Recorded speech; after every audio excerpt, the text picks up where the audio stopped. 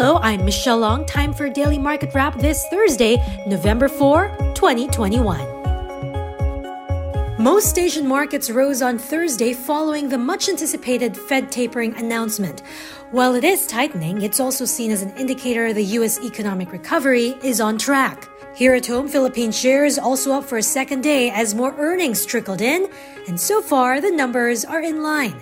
Capron Asia's Zenon Capron says, generally, Southeast Asia's growth story remains intact. Southeast Asia the growth story is tremendous here. I mean, our focus is on fintechs. And when we look at companies like GoTo Financial, Grab, these companies that are really taking advantage of the shift to digital. When you look at individuals and SMEs, whether or not they had a choice, everybody has moved to digital. So we're very bullish on anything around digital payments. The strong interest in digital payments companies have been evident in the local setting, with Globe Telecom and PLDT, parents of digital wallets GCash and PayMaya, enjoying big spikes in stock prices. For the day, the PSE index gained 0.25% to close back above 7,200.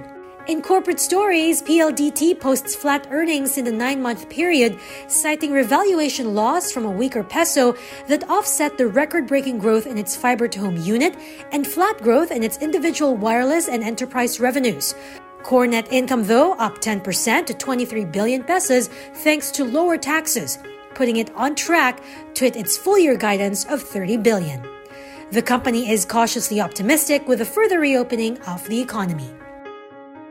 Meanwhile, the Philippines' largest nickel ore miner and exporter, Nickel Asia, nearly tripled its profit to 6.17 billion pesos in the January to September period thanks to higher shipment volumes and ore prices. The company sold 14.4 million wet metric tons of nickel ore at an average price of $27.96, a big jump from last year's 14 million wet metric tons at just $20 per wet metric ton.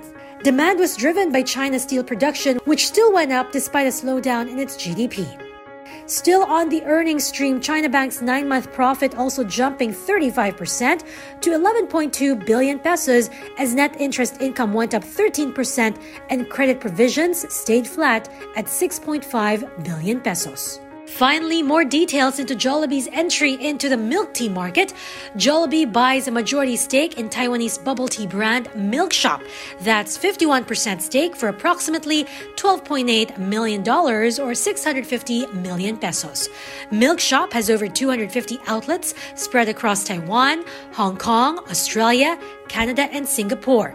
Total system-wide sales pre-COVID in 2019 hit around $66.5 million, and last year, despite the pandemic, still generated $75 million. Jollibee brands Fresh and Famous and Mang Inasal and eventually Chowking will have exclusive rights to sell and market the products.